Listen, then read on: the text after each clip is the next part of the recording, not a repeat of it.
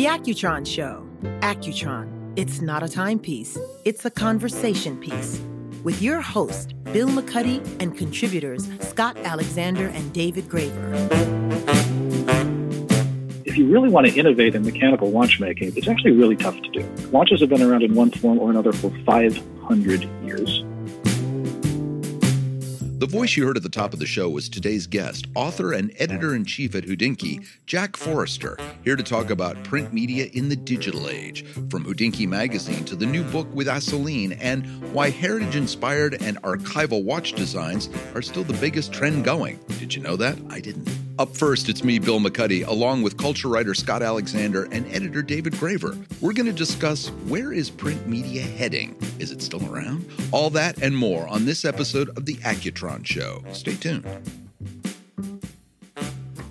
Is there anything left today in print media? I get the New York Times. I get a couple of magazines. I still subscribe to about 5 magazines. Do you really? Yeah, New Yorker, Esquire, Rolling Stone, Wired. You know? I also get the New Yorker, and I also pick up anytime I have a print story out, I will buy that magazine and keep it forever. But let me ask you So this. will my mom. Well, keep it forever. That's the key. How difficult is it these days, and we're in Manhattan, but almost anywhere in the country, to find a newsstand? That's a really good question. I mean, Well, they places used to that be sold everywhere. magazines for years, even tobacco stores and cigar places, they all had magazines. There was an And they incredible newsstand on 11th Street and 6th Avenue in the West Village. That was, when I first moved to New York, it was just the mecca. They had everything. It was this dense little, tight, packed little place, and you could go in there and truly browse and find magazines you never knew existed. Los Angeles had those enormous ones over in the Valley or in certain parts of Beverly Hills that were almost a city block long. And you're right, you'd see magazines you'd never heard of before. And you'd get them. You just kind of go, oh, it's $3. Need this. Great, Boom, you know? boom, boom. Bowery magazine still offers a little bit of that. You walk in and you're surprised at what's out there. I guess the other thing is if I'm flying coast to coast and I'm in the airport, I go into a Hudson News and some eye candy. I'll just pick up two or three things. Bastion is airports. But I mean, those newsstands are where I fell in love with magazines as a medium, with this way of juxtaposing pictures with headlines, with text and great writing and all sort of stuff. I was like, this is the medium I want to work in. It was really the medium that brought me into writing. There's still a reason for magazines to exist in print form. When I pick up an issue of Wired, it's thinner than it used to be, but they're still delivering. It's a brochure. They're still delivering an aesthetic experience. So the covers are still great every time. New Yorker's covers are still great every time. I love holding that stippled print stock they have on the cover of Wired magazine. It is truly a But you're feeling. talking about the ones that are still around. Like, what's missing? When you go to a newsstand? I miss Premiere. There's no Premiere magazine Premiere's anymore. gone. Entertainment Weekly, ironically, is now a monthly. I mean, it's sad, but it's true. I mean, I miss none of those things. I'm glad that I have my New Yorker and I love my New Yorker experience. That's my print time each week. But There was something about sitting down with a new magazine and having it that half hour to 40 minutes. I feel like I don't, what it does is I don't take that moment. It's the same reason people used to smoke. It's not so much to get the nicotine, it is a little bit, but like you smoke to get a 7 to 10 minute break. And that's what magazines really gave you. You sit down, you go into this other realm where you slow down, you read headlines, you spend some time looking at pictures. It's a different gear to put your brain in. Whereas the online reading experience, you're interrupted every 15 seconds from a notification. Right. Your aunt is Constant texting disruption. you. You've got an Instagram, like all you want to do is finish one 700-word article. This is why I want to wear that. Right. You don't find it more satisfying to sit with something that is in your lap and it's a personal experience? You're not going to be interrupted in the same way. You wear a watch to know what time it is instead of looking at your phone. You're not going to be interrupted. I don't wear a watch to tell the time. I wear a watch because I like the aesthetic of the watch and what it says about my personality. David Graver reminds us every week that he's younger than we are. I know I've told you this before, but my theory about the New York Times is that it will be all digital for 6 days a week, and you will still get in a hermetically sealed plastic bag the Sunday paper. Yeah, you can have my Sunday Times when you pry it from my cold, dead hands. Do you think you have somewhere in your house everything that's ever been printed with your name on it? I have most of it. Yeah. Yeah, in physical form. The old details, the old home office computing. That was the first place that published. None of the exes got half of them and walked out with them. Here's half my Playboys, honey. Have fun. Cool Hunting is a digitally native publication, and people still come up to us and say, how can we read you in print? And it's not something that we'd ever been interested in exploring. What about an annual, though? Why? Why would we do that? Because it basically becomes a coffee table book. It becomes like the 2010 annual. What was cool in 2010? It's a document. I'd rather do a coffee table book for our 20th anniversary. That would be a great idea. But the fact is, we've spent so long building a digital audience. Why would we want to go ahead and try and make a print audience out of our digital audience? What you do is you make it something that is profitable in and of itself, so that it costs $60, right? You guys every issue that sells makes $20. Right? So there's no loss. Anymore? I mean, the profit margins are crazy thin on books right now, right? I mean, you sell it as a big coffee table book for $60. Well, get Aseline to do it. This is all apropos of our guest today because he has written a book. Remember books? And he is from a digital background. The Hodinkee is now, if you've never heard of it, came out of nowhere a few years ago to become the premier source for watch nerd information. And Jack Forster, who will be our guest in a few moments, is the editor-in-chief and will explain to us why they're going to go kind of, already have, a little bit backwards. I'll call it sideways. Well, I wouldn't call it backwards. It's just going from digital to print. Correct, it's really which remarkable. is almost unheard of. In a very collectible fashion. You just heard David say Cool Hunting wouldn't consider doing a magazine. Hodinkee has decided to publish one, and we're going to find out why. We're also going to hear about the history of the Accutron watch. And David's going to tell Jack why he's wrong.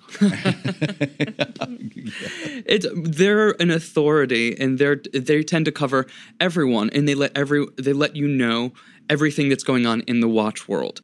We tend to be about, this is what's brand new, and by the time a print issue gets out, it's not new anymore. That's why it's a review of the year. Yeah. See, let's just say. I'm available as your business manager, David. Even though Switzerland moves slow, the watch world does move fast, and there are so many releases each week that we could be discussing and talking about and gathering information on. And I think readers are now getting everything online anyway. I mean, there's a respect for, it didn't used to be that way, but some of the best writing is obviously happening on your computer. And nobody waits for magazines anymore. And it's amazing the caliber of writing. There's obviously a lot of like low-level shoveling of cruddy content around. But I'm actually amazed by these columnists who work for these various websites where they are able to put out one or even two columns a day of high quality, really interesting information synthesized from different news sources. It's kind of an amazing time. Not the 10 reasons your elbow hurts. You won't believe number 7. Click now. or the times, I'm from an era where we would all slave to make 120 pages in 30 days. Right. We had time to work on this stuff, and it would be months. Every issue is 3 or 4 months in the making. So what's interesting, though, the headline here is that they are a huge digital presence, as is Cool Hunting, and they've decided to put out a magazine. So we're going to talk about that. We're going to talk about a book called Accutron, Space Age to Digital Age, because by coincidence, this is the Accutron show. And we're going to learn about the relaunch of that watch, whether he thinks that's going to be successful, what happened to the old one, and a little bit about an interesting story, I think, about where the Accutron watch in its history has been, traveled around the world, and maybe didn't get the kind of press that the Omega Moon watch did, for example, but it deserves in its own right some accolades. If anyone knows, it's Jack. He's been down this rabbit hole. He's the Yoda of seriously of wristwatches, and he will give us a lesson. He's going to school us when we return after this. The world runs on Accutron time. Accutron watches since 1960, from New York City to around the world.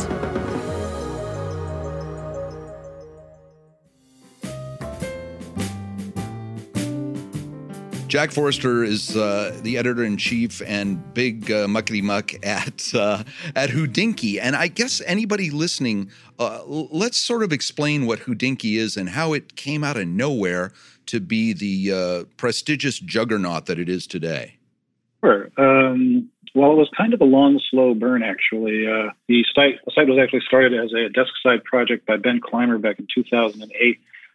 He was working as a project manager at UBS, and the financial crisis hit. And his boss basically said to him, well, listen, you can come in, but I don't have anything for you to do, so just sit at your desk and look busy. We have that job now. Right? That's right. And he was a watch enthusiast already.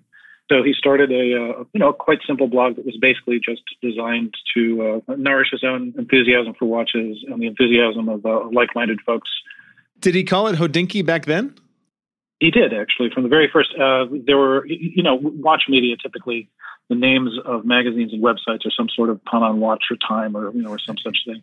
And he didn't want to do that. So he spent about 20 minutes Googling what the word for wristwatch was in various languages. And it turns out that in Czech, the word for wristwatch is Hodinkee.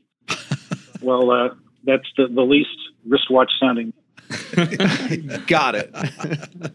And of course, some of the world's greatest watches come from Czechoslovakia, so it made complete sense. I mean, the country actually it has no history at all in wristwatches, as far as I'm concerned. But some of the most important European clocks were actually made in Czechoslovakia. There's really? An astronomical clock, there's an astronomical clock in Prague from the 1400s. It's one of the best preserved in Europe. So that's how it got started, and it's built from there. And 5 years ago, 2015 was when I joined the company, and at that point there was a major capital influx, and we had really fantastic resources. And I had been editor-in-chief of Revolution USA, which is a luxury watch magazine, and I had been in online media before. Had, with an impeccable sense of timing, went into print in 2006. Yes, timing is everything. And I finally got back online in 2015, and it's been pretty steady growth ever since. I think we're now the most widely read English language watch publication, online or not, by a considerable margin. There's an e-commerce branch. It's a thriving organization in just about every respect. Even today, even under the circumstances under which we're working, there were 5 people in the office when I started, and we have close to 60 staff now. Wow. Jack, how do you go from being such an authority on the internet in the age of digital content to releasing a print publication? I think that it's actually much easier to do it that way than the other way around. The Hodinkee magazine, which publishes once every 6 months, it's a way of sort of getting our brand out there, a way of getting our editorial products out there to people who would not necessarily be exposed to them otherwise. Since we had an established audience already, we've found pretty decent success, both in terms of advertising and in terms of readership with the magazine. And I think that it's demonstrably harder to go the other way. I mean, if you have built a huge successful base of readers of a print product, there are very, very few cases in which that easily and seamlessly translates into a large online audience. It can, but it takes a lot of work to negotiate that territory. I mean, I think the Atlantic has done it well. The New York Times, Times of London the Sunday Times, of London is a huge anomaly in that respect. They still have a gigantic, print reader base. Maybe because the Brits are traditionalists, at least to a certain extent when it comes to media consumption. God forbid you should read the Sunday paper. Well, it's an artifact in the same way that you're talking about sort of artifact culture. You're talking about watches. They're these totemic sort of pieces, and each magazine, if you really put that kind of time and design into it, a newspaper is a very different aesthetic object. Nobody's putting a newspaper on their bookshelf, for example. That's right. But I imagine that this magazine of yours may find its way to the devotee's den. Yeah, I mean that's certainly what we're hoping. I mean, it's just from a sort of a ego standpoint. That's what I'd like to think happens to it. And they're miniature coffee table books. Yeah, they're miniature. Exactly. Right.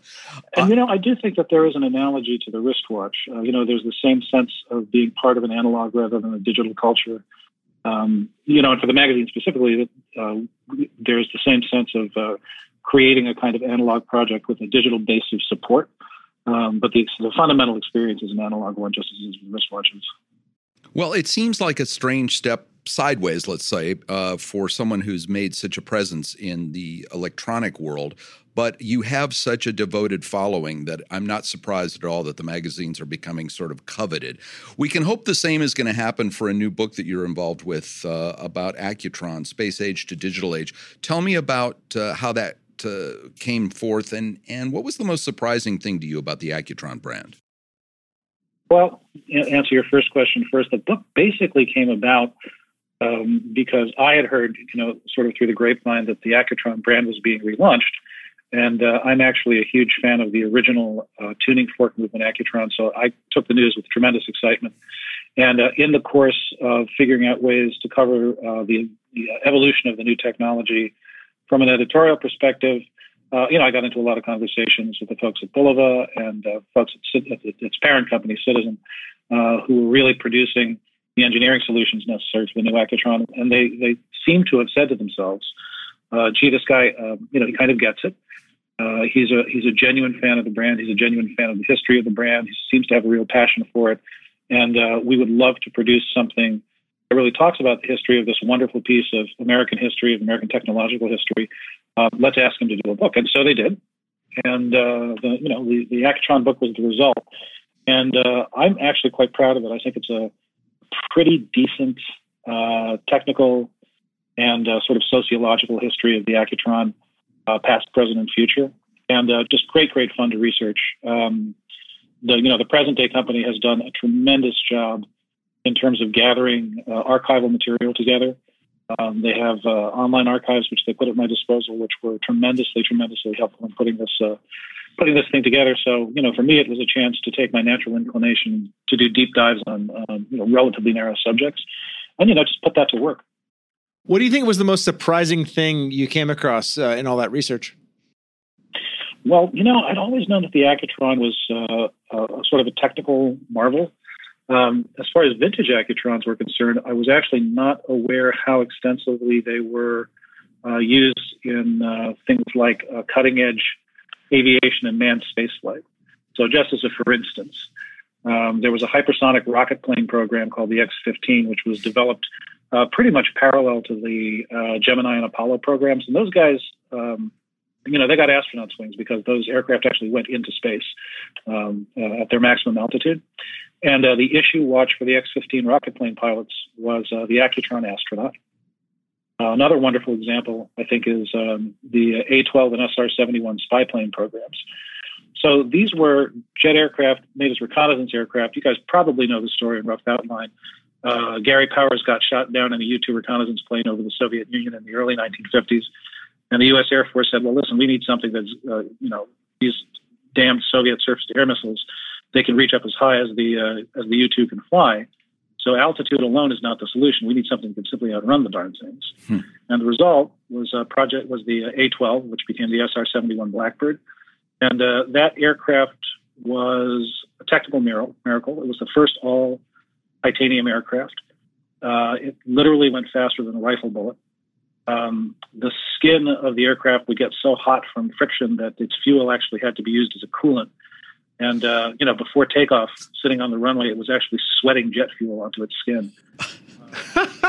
Wow. Where's this movie? Where's this movie? This is like great.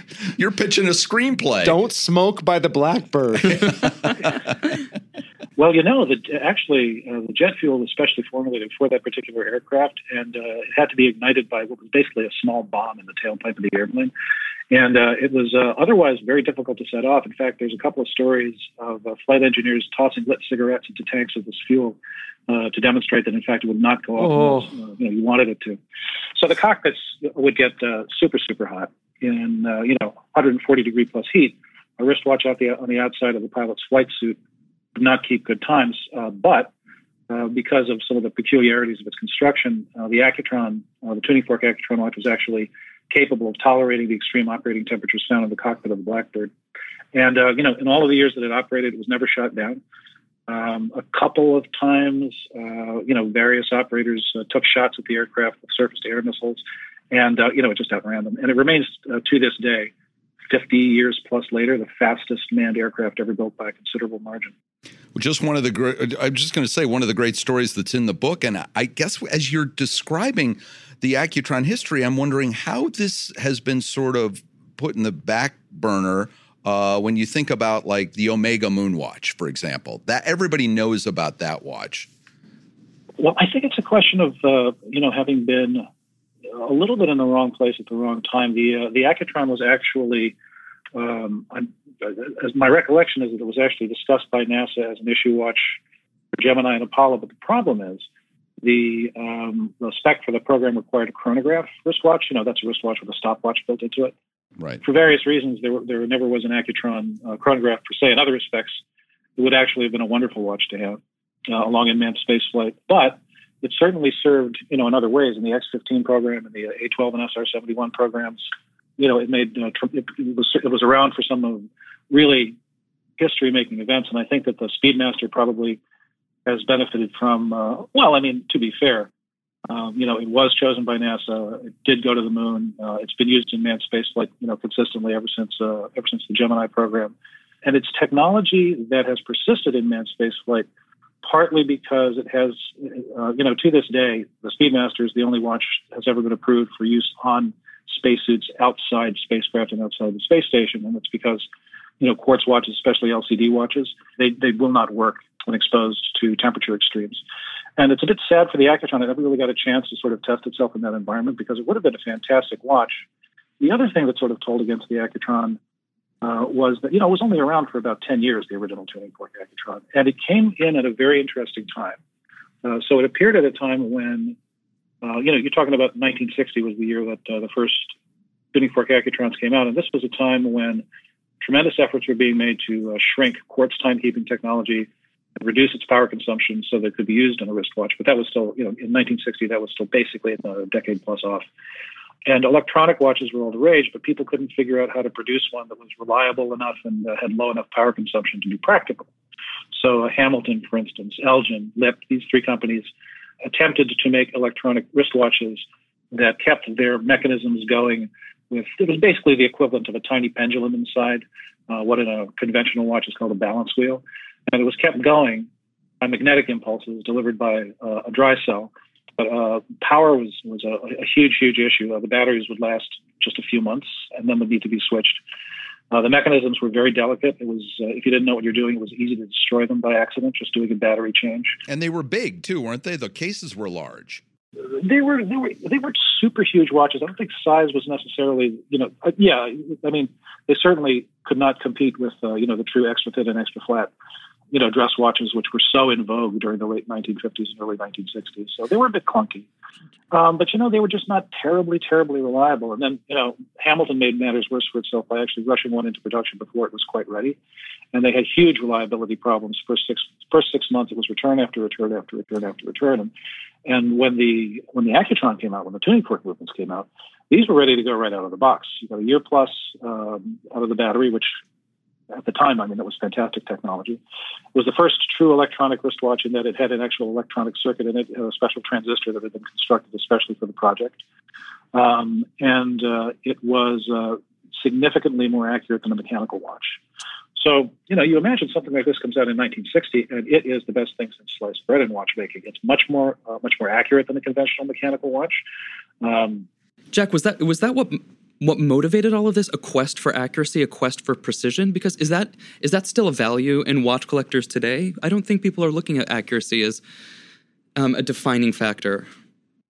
First of all, yes, absolutely. That was what was being sought. A higher degree of accuracy was definitely a selling point. In the 1950s and 1960s, when quartz timekeeping technology or equivalent was not ubiquitously available as it is today, having an accurate watch, meant a lot, and it was definitely a selling point. And that's absolutely what motivated the development of the tuning fork Accutrons. Now, if you ask, does it matter today? That's a very interesting question. It depends on who you ask, and it depends on which company you look at. You look at Rolex, for example. They have an internal specification for all of their mechanical watches, which is considerably better than the internationally agreed upon chronometer standards. So all of their watches, before they leave the factory, must be rated to run within plus 2 seconds or minus 2 seconds a day. Omega has a similar spec for accuracy for its watches.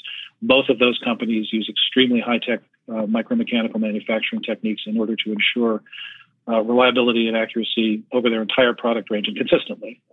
So these are companies that are making 500,000 to 1 million watches a year, and there's no room for error. They want somebody to be able to pick up one of their watches, put them on, and have them basically keep time as nearly as they can, to a quartz level of accuracy, maybe even better. A modern Rolex or Omega that's tuned properly is perfectly capable of beating an inexpensive quartz watch in terms of accuracy. And it's, to a lot of people, it's a much more pleasant experience to wear, obviously, because these two companies are still doing extremely well.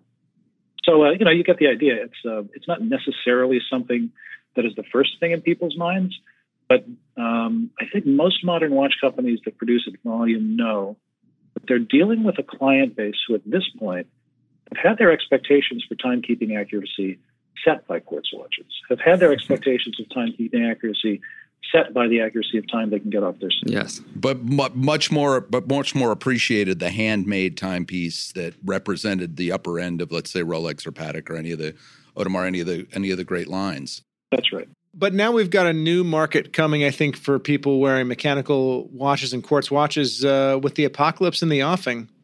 I think the phones are going to stop working. We're counting down the days, and we want accuracy.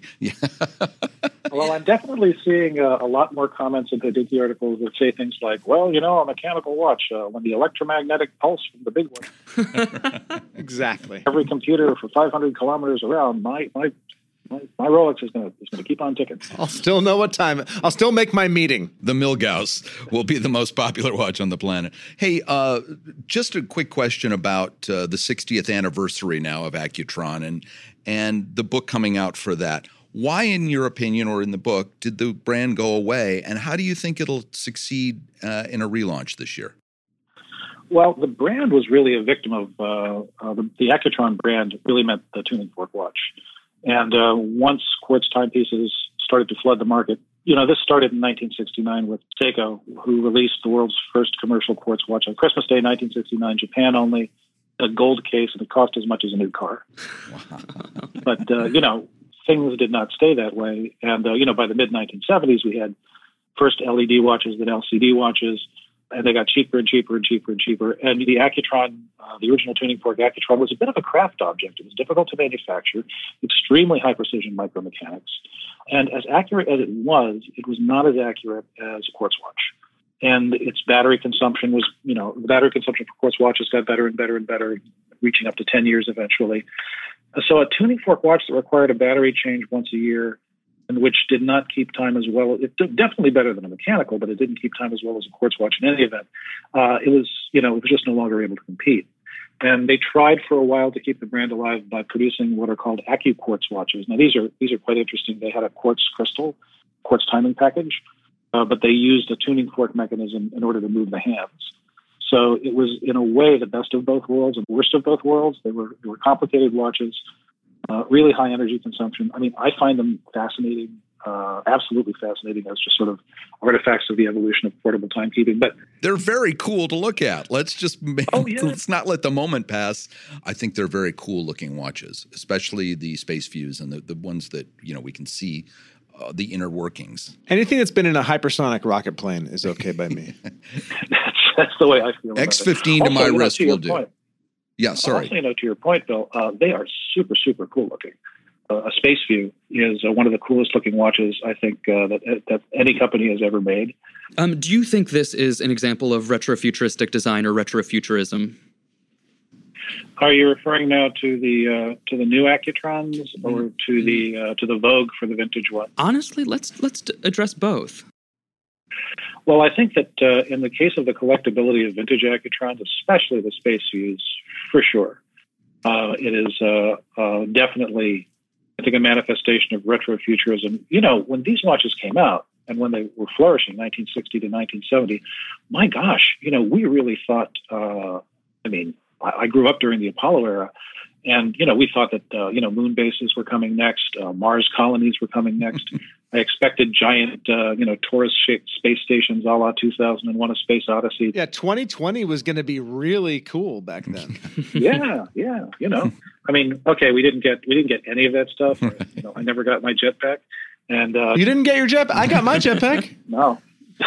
We had a dog named Astro, but that's about as close as it came. Yeah. What did we get by for consolation? We got the internet and the ability to spread toxic misinformation far and wide at the drop of a hat. Perfect. So to follow up and put you a little on the spot, but you are the authority, A, with the book, and B, at Hodinkee. How do you think the new Accutron is going to do? I expect it to do very well, actually. It's a wonderful piece of technology, first of all, but I think that before you get to any of that, you look at this thing and it looks like nothing else on Earth. The drive system has never been used before in a wristwatch. It was used occasionally in clockmaking, very occasionally, I believe.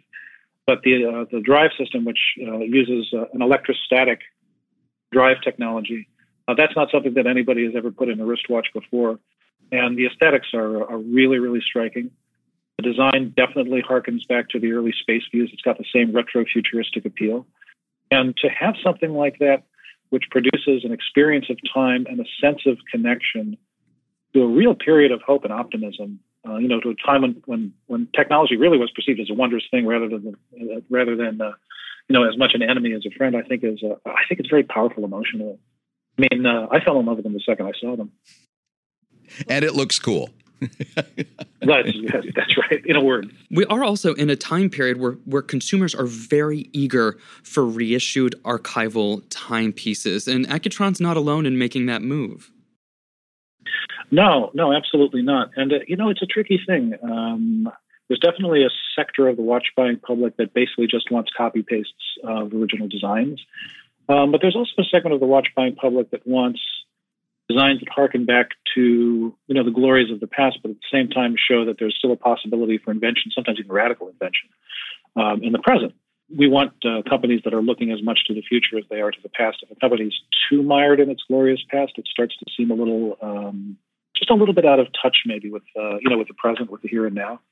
And one of the things that I really liked about the new Accutrons, the electrostatic drive Accutrons, is that they are so clearly connected to the history of classic tuning fork Accutron design, but they're also completely new technology. At the same, it's the best of the old, but also something really genuinely new. And it's a chance to have the Accutron experience without some of the trouble that can go along with having a vintage watch. The only issue with collecting vintage Accutrons is really maintenance and parts. So for instance, the tuning fork basically drives the hands of the watch. And these tiny little vibrations have to be translated into a rotational motion, and this is achieved by what's essentially a microscopic lever and gear system. The teeth on the driving wheel are so small that they can only be seen with a microscope. And if you are trying to work on one of these watches and you don't really, really know what you're doing, you will find that you have destroyed the mechanism, and then you're in a situation where it's increasingly hard to find spare parts. You have to deal with the fact that, this is one of the things that I think that's held a lot of people back from collecting Accutrons who otherwise might want to. They were made for 1.35 volt mercury batteries, and nobody makes mercury batteries anymore because of the toxicity issues. It's nasty stuff to work with, and it's, you can't just throw it into a landfill. But modern 1.55 volt lithium batteries run the watches at too high a voltage, so they don't keep time well, and you may eventually end up burning the coils out. So, that's all the stuff that kind of goes along with wanting to collect a vintage Accutron, but with the newer ones, you actually don't have to worry about a battery at all.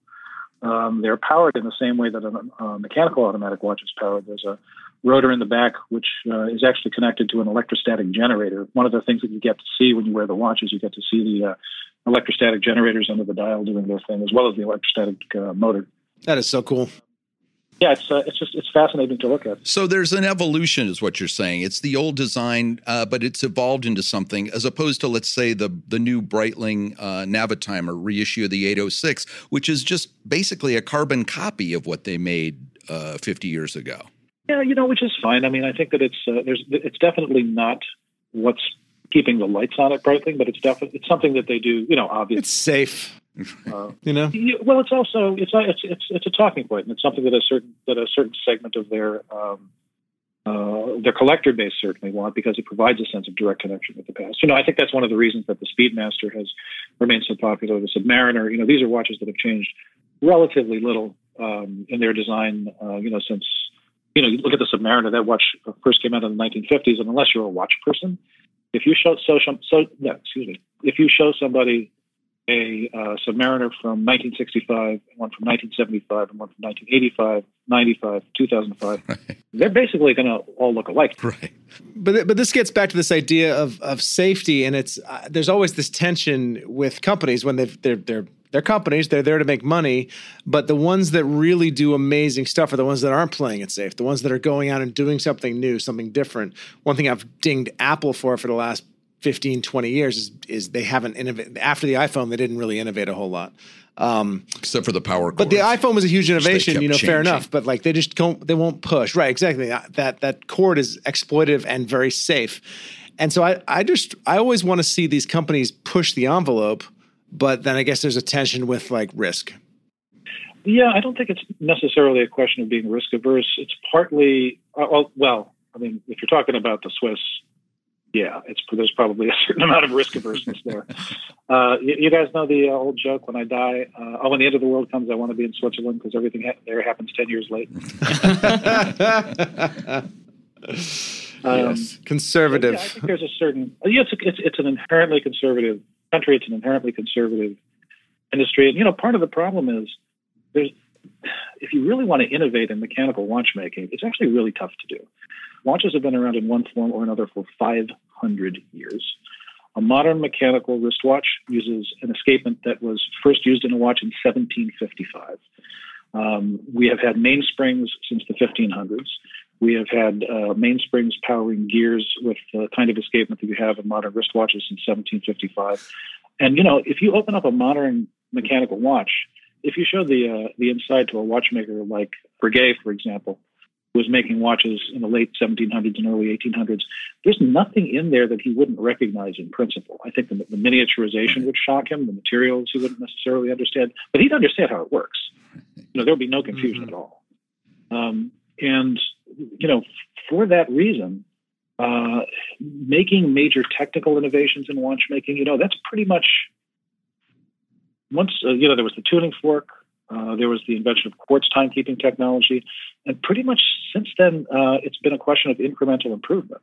We have quartz movements nowadays, quartz watch movements that can keep time incredibly well, to within a few seconds a year, but they don't work in principle in any way different from the first quartz watch that was introduced by Seiko in 1969. So it's a slow path. So I think what you're saying, Jack, is the only way to get some innovation in your life is to get this new Accutron watch. That's the corner we've painted you into. It certainly sounds like you don't think you can get it from Apple.